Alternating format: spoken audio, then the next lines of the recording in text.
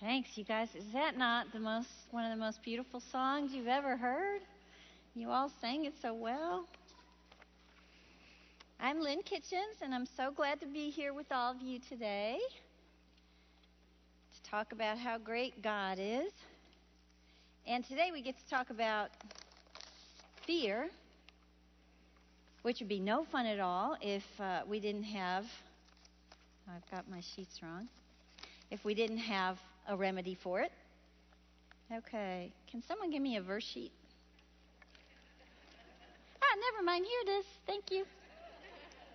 I'm so organized, I'm too organized. I put it where it needed to be. Not to say that after today, looking at Psalm 91, which it's been so fun because so many of you have told me it was your favorite psalm, it is your favorite psalm, it was your mother's favorite psalm, whatever.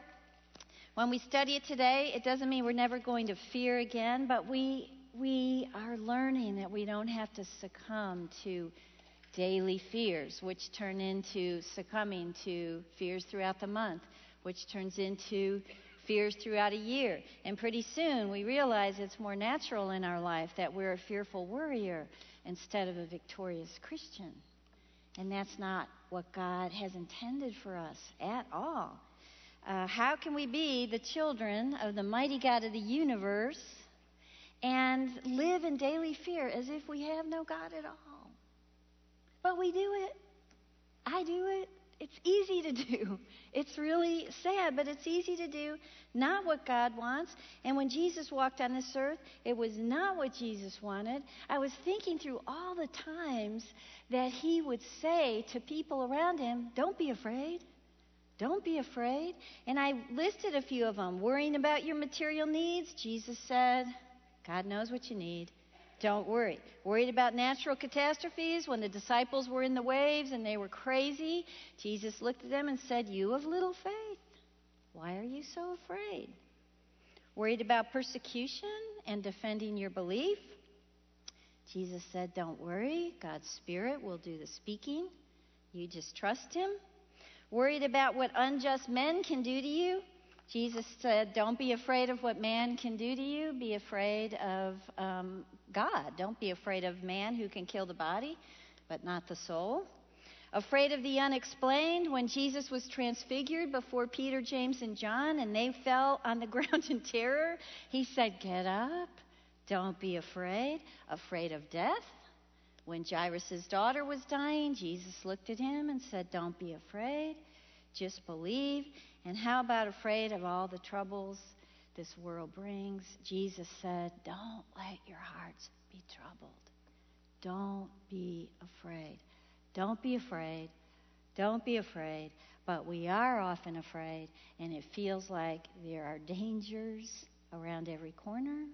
There are heartaches just waiting to happen in our life, and it's so easy to forget our God is a mighty fortress. I love the songs we sang today. So we have to exercise our faith so we stay in that fortress throughout our days and nights. A few years ago, we took our kids, they weren't married yet, to the beach for a vacation. And some of the people that live there told our family, "Okay, there's this mother shark that's way out there," and they kind of pointed the area, "and she's got this baby shark, and they sleep during the day in this little cave you can see if you got your snorkel stuff on." You know, smart people would have said, "I'm staying away from there." Which we did for a while. And then on the last day, Cassie and Tyler said, "We just want to, look at the sleeping shark and her little baby." So they swam, and I was actually on the shore, yay. I don't think I knew they were doing this. And it was way out there. And all of a sudden, I see my son swimming like I've never seen him swim in his life towards the shore, never stopping. He comes on, he's breathing heavy, and he's telling us how he and Cassie were over the sleeping shark area, and the mother shark looked up and saw them and came up out of the cave and was swimming toward them when Tyler abandoned his sister and swam for his life to shore. Cassie was somewhat paralyzed, but managed to take a picture. Now, I've got it, but you got to look real close. That's coming out of its little cave. It actually rose up and got very close to Cassie, and then she swam for her life, thinking all the time the shark was about to grab her foot. But it was a nurse shark, and I don't think they hurt anybody. But that was kind of our fun shark adventure. So it was very surprising. Just a few years later, we took our family to another beach. And my son had a great plan for us all. Let's all swim with the sharks. Now, how could he go from being so terrified to wanting to swim with the sharks? And the answer is very simple. We would all be in a big cage, and the sharks would not be in the cage with us, which sounded good. So Cassie got some pictures of that as well. Here's one. So we are in this cage with millions of sharks swimming around us. So it was kind of crazy. And I'm never going to do it again.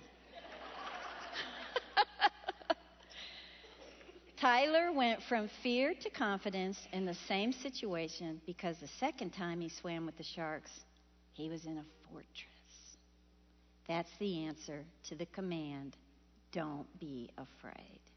We got to be in our fortress. We have to go to God as our refuge because there are sharks swimming all around us. There are evils. There is death, there is dangers, there is the devil. We face these things in confidence when we are grounded in our fortress, and Psalm 91 teaches us how to do that. This was kind of fun. I learned, too. How many of you remember Jimmy Stewart, the fun actor? If you saw It's a Wonderful Life, you know Jimmy Stewart. I read that his dad wrote out Psalm 91 when Jimmy Stewart went away to World War II, and wrote a note with it and said, the thing that will take the place of fear in your life is the promise of these words from God. And Jimmy Stewart carried Psalm 91 with him into battle a lot. And when he got home, it was all tattered and torn up, and he told his dad how much it meant to him and how important those promises were, because he faced quite a few battles, actually. And I'm glad God protected him, because what would It's a Wonderful Life be without Jimmy Stewart in it? So the psalmist would tell us first, deepen your faith in your fortress. Trust God's character. And I know most of us who's been teaching the teaching team, we've been saying that most every week. But understanding who God really is the foundation for healthy spiritual living.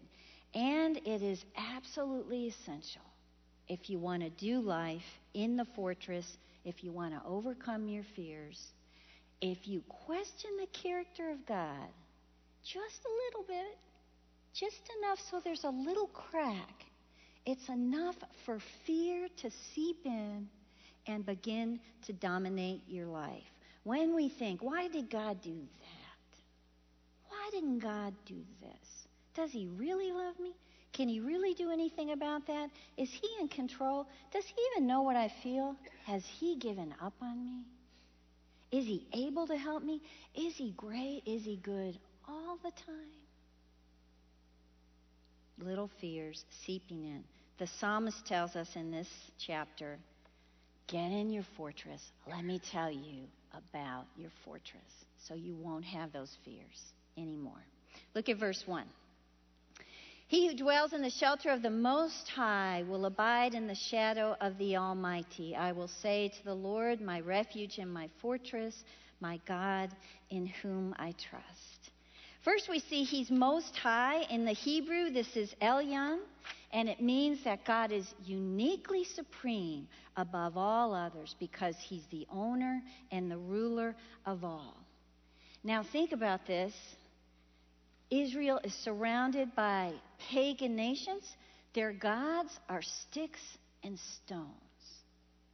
This is what they cling to when frightening things happen in their lives.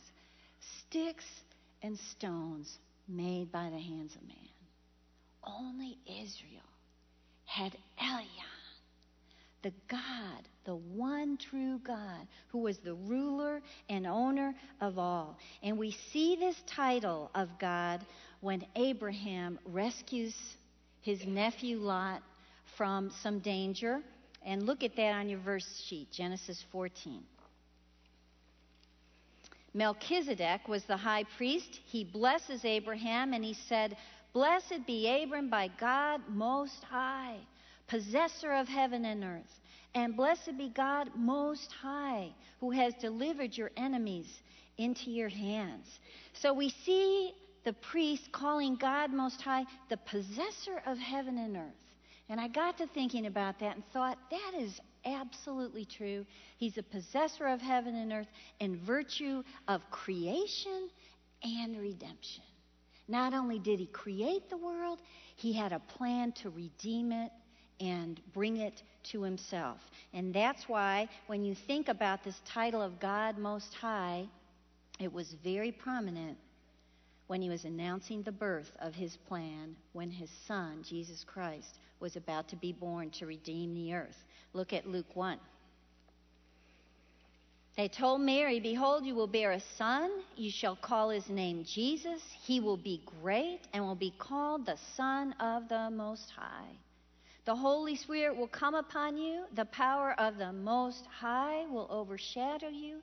Therefore, the child to be born will be called Holy, the Son of God." The Son of the Most High God. And even the powers of darkness, when they were around Jesus, they knew he was the Son of the Most High God. In Mark 5, there's a time when, remember, the demon-possessed man, he's filled with demons. And the man sees Jesus coming towards him, and the demon runs to Jesus, falls down on his ground, and yells out to him, "What do you have to do with me, Jesus, Son of the Most High God? Don't torment me." So Jesus says, "Okay." And the Son of God, the Son of the Most High God, sent the demons into a herd of pigs because he could do that.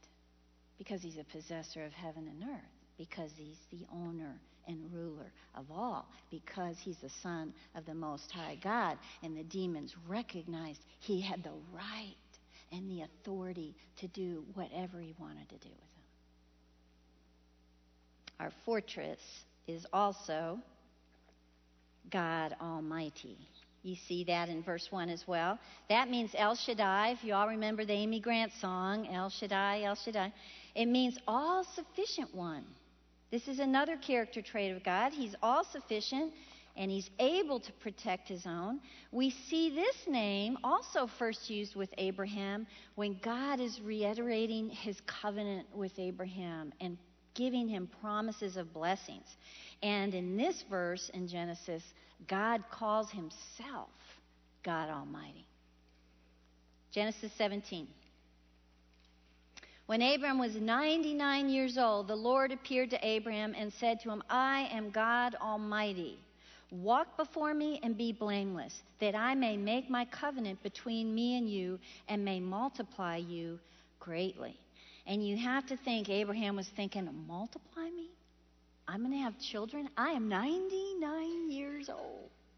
Not sure that could happen. But guess what? Abraham was standing before God Almighty, almighty to do whatever he willed to do. He would be sufficient and able to do that. Same is true in our life. We look at things and they seem impossible. God Almighty can get things done. So I think when fear is pricking our hearts, we start feeling hopeless against it.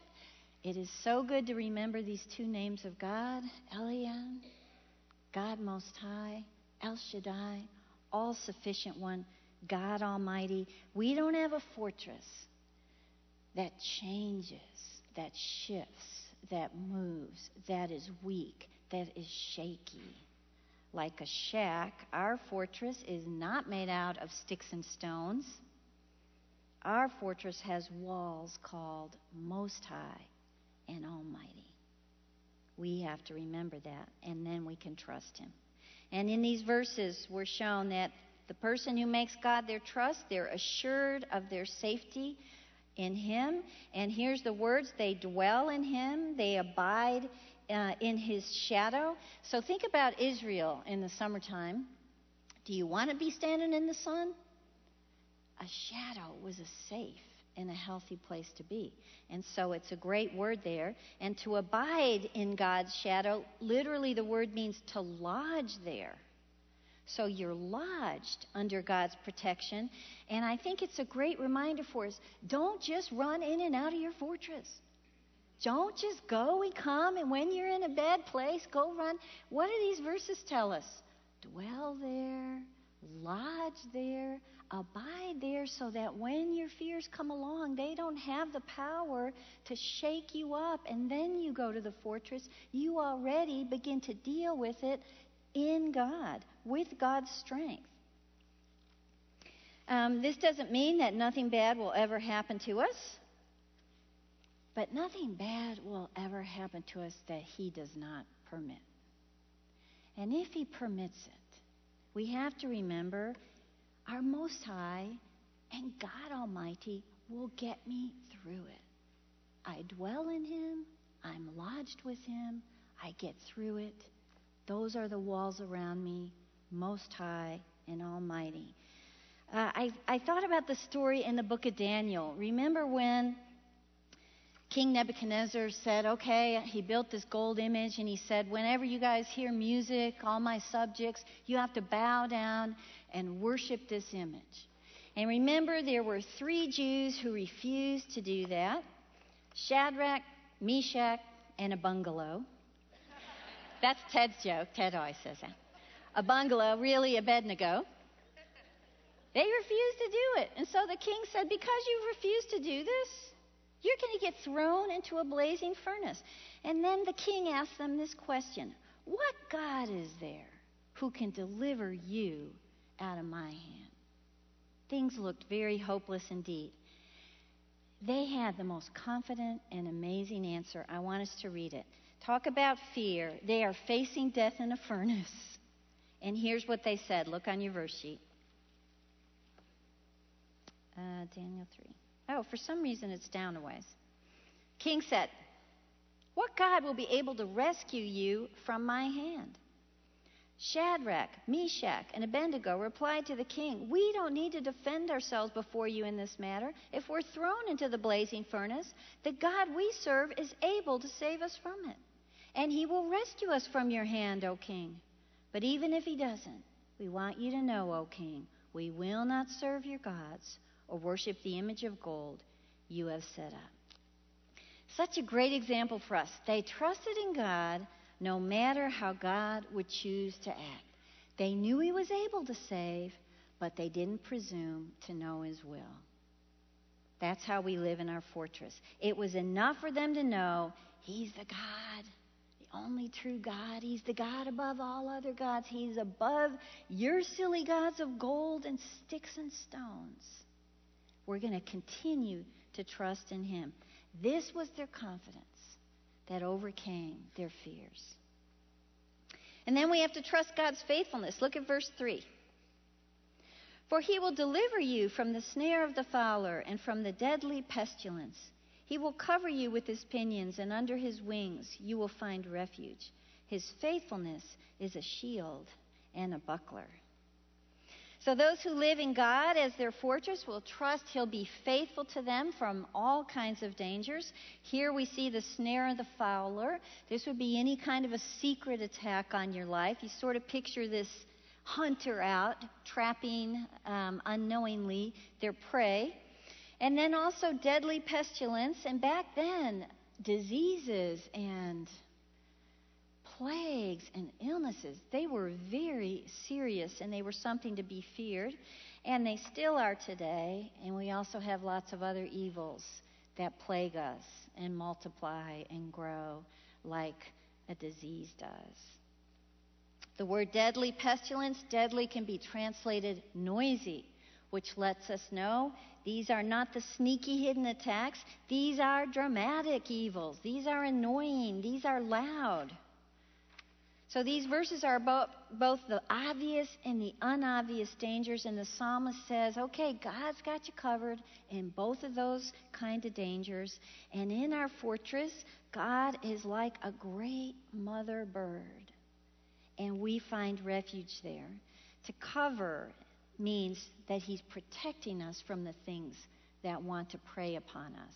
And some of you may have seen this picture before. It's been on the internet, and Jill Bush sent it. Do you see the little babies in there? Isn't that a great picture of this verse, of how God wants to cover and protect us? Moses described God using these very words. Look on your verse sheet, Deuteronomy 32. The Lord's portion is his people. Jacob is his allotted heritage.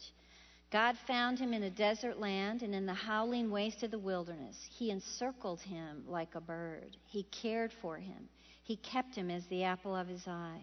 Like an eagle that stirs up its nest and flutters over its young, spreading out its wings, catching them, bearing them on its pinions. These are also words that Jesus used when he described his great love for Jerusalem and his fears for all the coming dangers that were going to come on them, because the fortress was in their midst and they refused to get in it. Look what he says in Matthew 23. Jesus said, "O Jerusalem, the city that kills the prophets and stone those who are sent to it. How often would I have gathered your children together as a hen gathers her brood under her wings, and you were not willing." When we get this picture, we learn about God's faithful protection, and we see that it's like this, and we see that Jesus said the same thing. We have to realize we learn something really wonderful. God delivers us from the evils that assault us because we are his beloved children. Because we are loved. We can count on that. This is faithfulness in his life. His love won't change. It endures forever. This is an incredible protection for us. In fact, the psalmist also said it is like a shield in our life. The word shield and buckler envisions an armor that covers our entire body. It means to go around. Sort of like if you looked at a castle or a fortress and it has mounds of dirt piled all the way up and they go all the way around. That's the picture we're supposed to get there. And I thought, oh wow, his faithfulness is like a holy security that surrounds us. And I don't think just physically, I think mentally, emotionally. Knowing these things about our God is an emotional security in our life as well. Those things that want to harm us will not defeat us because we hold the shield of God's faithfulness. And what does that look like? Actually, like wings of love. Wings of love over us. I was thinking about Peter. Remember when he was kind of in his really most confident stage at the time of the Last Supper, and he's talking about his deep devotion to Christ and his love for him. And then Jesus says to him, "Peter, Satan has desired to sift you like wheat, but I've been praying for you." Now, was Peter aware that he had any issues at all? It doesn't seem like it. Did he know that Satan wanted to attack him and Jesus had been praying over him? That's what happens with us. It's easy to think, oh gosh, I don't know. I can't think of many times God delivered me. Okay, I'm going to say, you didn't know. Peter didn't know. You don't know how Jesus is praying for you. You don't know that Satan has schemes for your life, that Jesus is covering you and guarding you. What a great thing. We trust his faithfulness. We trust his righteousness. Look at verse 5. "You will not fear the terror of the night, nor the arrow that flies by day, nor the pestilence that stalks in darkness, nor the destruction that wastes at noonday. 1,000 may fall at your side, 10,000 at your right hand, but it will not come near you. You will only look with your eyes and see the recompense of the wicked. Okay, he lists some dangers. These are dangers I think we all face in this world. And do you notice how he goes from day to night, night to day? His point is, dangers never stop. We don't go to bed and think the dangers are done. Dangers are going on. It's all day. That's the point of this. Terror of the night, things that threaten us in the darkness. Terror of the day, things that attack us in the day. Pestilence in the darkness, any unforeseen enemy that wants to plot against us. Destruction at noonday. That word destruction there actually means plague. And you could see what it means. If there were plagues and epidemics going on long time ago, the heat of the day just made it worse. The heat and the sun just made things get worse. That's what evils do. Illness grows in the heat, and so do evils. So we see these words: terror, arrows, pestilence, destruction, depths of evil. The psalmist is saying, God's got him covered. He's righteous. If you don't know God Most High, you should certainly be fearing these things. And for those kinds of people, it may bring death to thousands. But those who dwell in the fortress will be protected from the kind of dangers that the wicked suffer. And we trust this about God. He is righteous, and so he is going to honor and protect those who pursue his righteousness. That's what we believe. We understand that when we're walking his righteous path, that he will lead us away from dangers and toward his blessings. Look what 2 Peter says about that. If God didn't spare the ancient world, but preserved Noah, who was a herald of righteousness with 7 others, when he brought a flood upon the ungodly, if by turning the cities of Sodom and Gomorrah to ashes, he condemned them to extinction, making them an example of what's going to happen to the ungodly, and yet if he rescued Lot, who was greatly distressed by their sensual conduct of the wicked, then the Lord knows how to rescue the godly from trials and to keep the unrighteous under punishment until the day of judgment. Look back at verse 8 in your Bible. He says, we will look and we will see that this is true about God. He's righteous and he protects those who pursue his righteousness. And I thought, yeah, Israel. They're trying to cross the desert, the wilderness, the Red Sea's before them. God parts it. They run through. They get to the other side to look.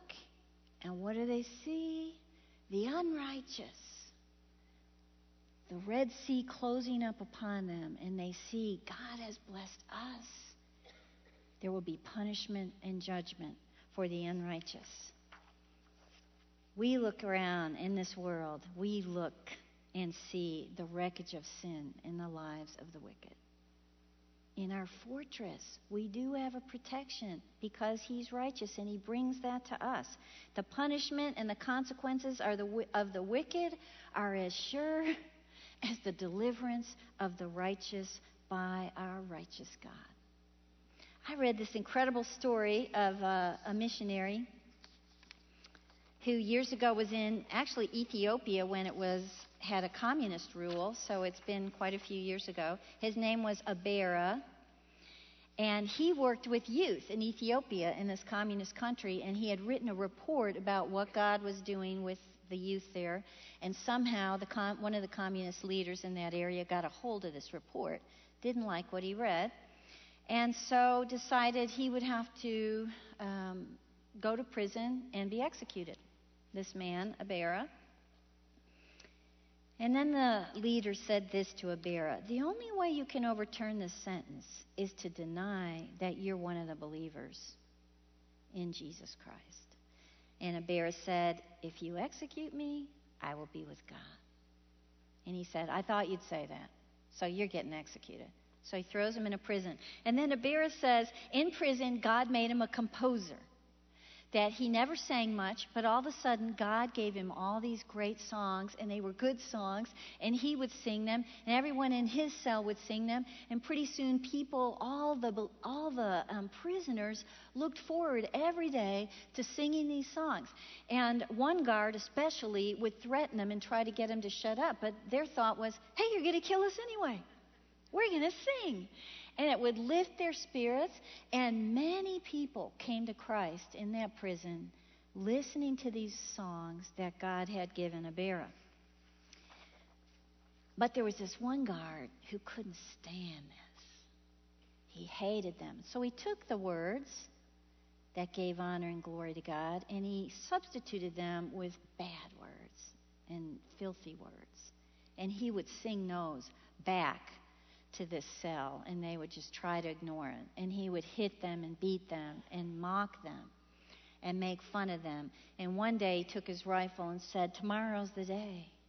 Tomorrow's the day I get to use this on all of you. And you won't sing anymore.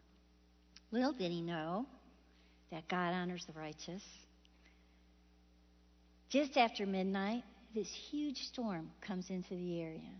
Hail, winds, horrible storms. And the roofs begin to get blown off of most of the crummy-built prison roofs, except for Cell 1, where this group of strong Christians would sing these songs every day. The mean guard, his roof came off. The commander's roof came off. And they were getting pelted, and hail was hitting them, and rain was coming down. And the group in Cell 1 were just praying about the whole situation. And the next morning, they're supposed to be taken out by the guard and shot. To their shock, they open the door, and who do they throw into the cell but the crummy guard without his uniform on? And they start hitting him and said, we told you to quit troubling those people of God. Look what God did to us. You stay in here now and learn your lesson. And so he did. And they loved on him. They forgave him. They talked with him. Here's what he said later on. I know that the Lord was with you. I know the way I should have treated you, but Satan persuaded me otherwise. Please forgive me. And many other people came to Christ. And obviously, they never got executed because they told the story. They lived to tell the story. What a great story of our fortress and his righteousness and blessing those that are righteous. But here's the elephant in the room. You all know people who have suffered. You know people who have died. You know people who are sick. This was also true in the Old Testament. This was also true in the New Testament. Sometimes it's not God's plan to work a miraculous delivery like he did for these men in Ethiopia. These are the times it's important to know again who God is and cling to what we know to be true, like Shadrach, Meshach, and Abednego did. And trust him. These verses teach us it's a sure thing that those who live outside of the fortress will face many, many dangers. But those inside the fortress will not experience the consequences that come with a dark future. We may be outwardly harmed, but we are always inwardly victorious. The people outside the fortress, they can't say that. We can. God's servants are immortal until our work on earth is done. God's servants are immortal until our work on earth is done. Our future is eternity in heaven. That's the greatest deliverance of all. Another point I want to make here is that this is known as a messianic psalm, and it very much foreshadows the relationship between God and his son Jesus. So when you get home today, read it again with that in mind and see how Christ perfectly fulfills every line in this psalm. But we also appropriate these promises for our lives as well. I read this wonderful little line. All the rivers of thy grace I claim. Over every promise I write my name. That's what we do. That's what the Word of God does for us. Okay, the first half of the psalm, we learn that in order to dwell in our fortress, we have to have faith in His character, in His faithfulness, and in His righteousness, and then fear won't be the master of us. Look what 1 John tells us about that. Everyone born of God overcomes the world. And here's the victory that overcomes the world, even our faith. So once our faith is more secure, we can fall deeper in love with God because we know who He really is. Not who we made Him up to be in our mind, not who someone else told us, but who the Word of God told us. So now we can deepen our love for Him. It keeps us lodged in the fortress as well. The following verses in this psalm describe the great love the psalmist has for God. And if you noticed, it wasn't just an emotional love. It was a love of action. It was a love of pursuit. And it also describes the love that God has for the psalmist. It's also not an emotional love. It's a love of action and pursuit. This has to be true for us. We have to pursue intimacy with God. Our intimate relationship with God is a living fortress of protection in our lives. So that our fears don't overwhelm us, we deepen our love. Look at verse 9. Because you have made the Lord your dwelling place, the Most High, who is my refuge, no evil shall be allowed to befall you, no plague come near your tent. So in these verses, the psalmist is describing his experience with God and calling others to do the same thing. And he's saying, because you've made God your home, you're protected from evil. So when we are at home, our fears can subside. And I thought, what are the other homes we like to create? Well, if I'm afraid, I might want to run to friends or family that are just going to flatter me. And so that sort of postpones my fears. Or there's addictions in the world that we go to when we're afraid. And that just sort of numbs our fears. And then we think, I'll just stay busy and I'll do a lot of things. And that just ignores our fears for a time. But then they keep coming back. These verses tell us, if God is your home, if that's who you dwell with, you will find true safety and true peace, fear subsiding. And here's one reason why. Look at verse 11. He will command His angels concerning you to guard you in all your ways. On their hands they will bear you up, lest you strike your foot against a stone. You will tread on the lion and the adder. The young lion and the serpent you will trample underfoot. Did you guys know there are angels hovering around us? Do any of you remember that old song, Angels Hovering Around Us? We used to sing it in Young Life, and my Young Life leader would sing it and then be going like this. That's how I remember it. It's true.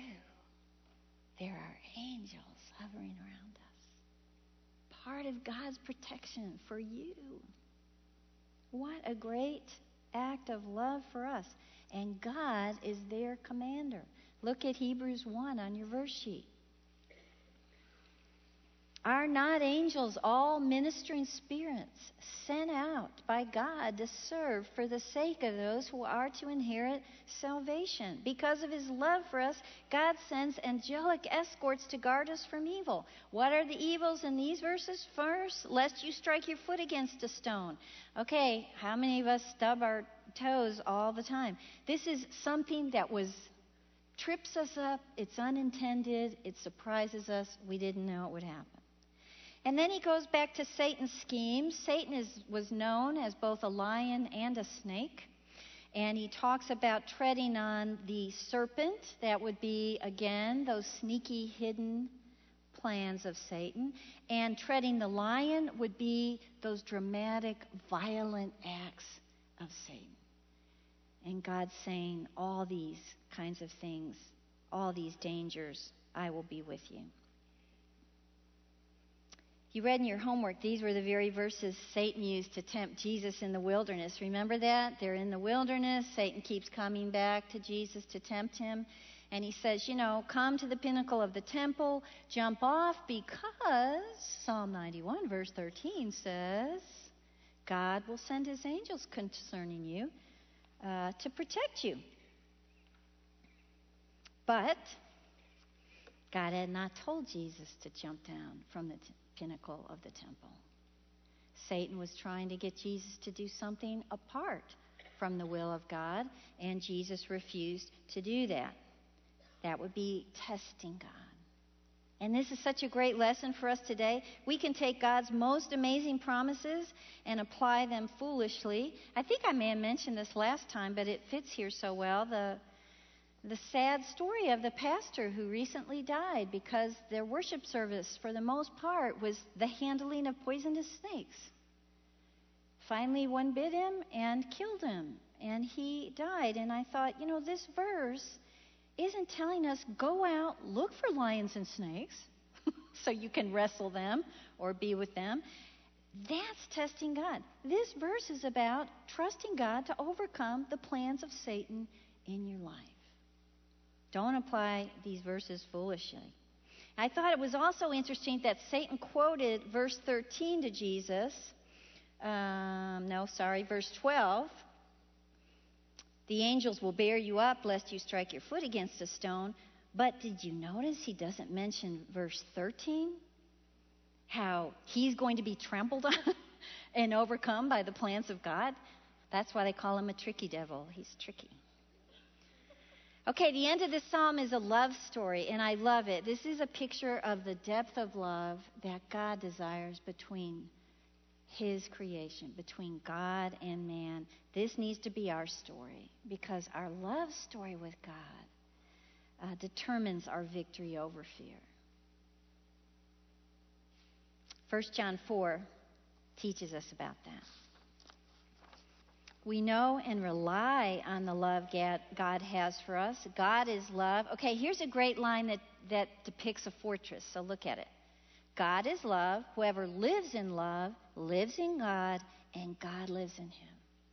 In the fortress. And there is no fear in love, but perfect love drives out fear. So look at verse 14. Because he holds fast to me in love, this is God talking, I will deliver him.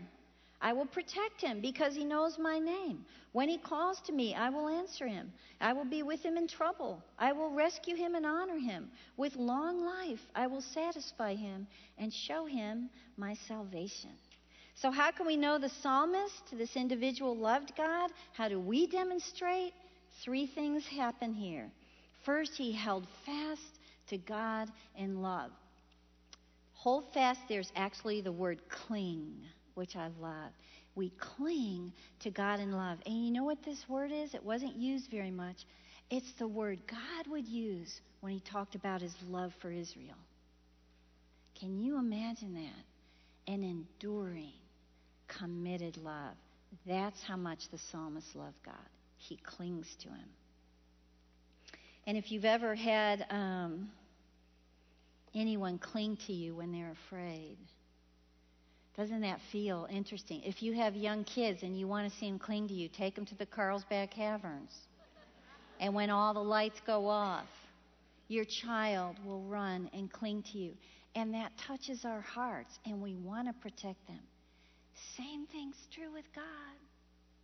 When we run to him in the dark times, when we're clinging to him throughout our lives, he wants to protect us. He loves us. Another evidence that the psalmist loved God, he knows God's name. Name here means character, what we've just been talking about. God is saying he knows who I really am, so he's not disappointed. He trusts in me. And the third one is the person who loves God will call upon God. Not first their friends, not their spouse first, not books, not a horoscope, not a self-help.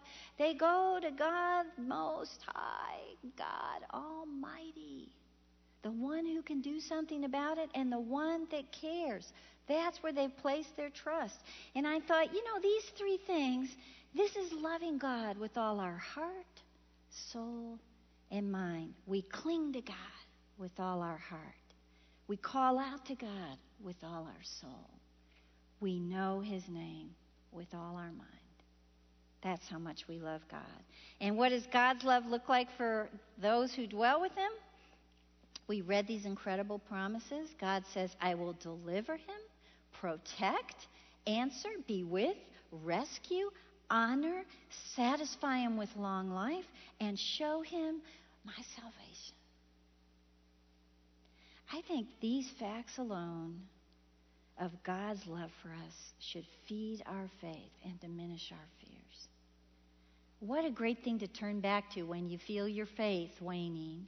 Go back and read what God wants to do for us because of His great love for us. This is our divine reassurance and comfort. We are not helpless in this scary world. We have a fortress, and the fortress is strong and mighty and loves us. So when God says to us, don't be afraid, because we have faith in who He is, and because of our love story with Him, we know how to answer right. I want you all to read out loud with me right now, verse 2 of Psalm 91. Ready? I will say to the Lord, my refuge and my fortress, my God in whom I trust. When God says, don't be afraid, we say, I'll trust you. Let's pray. Lord, we are amazed and humbled at the kind of God you are. Thank you, thank you. Teach us to stay in your fortress. Teach us to know who you are. Teach us to abide in your love, that we may lead lives of victory for your glory. We pray this in Christ's name. Amen.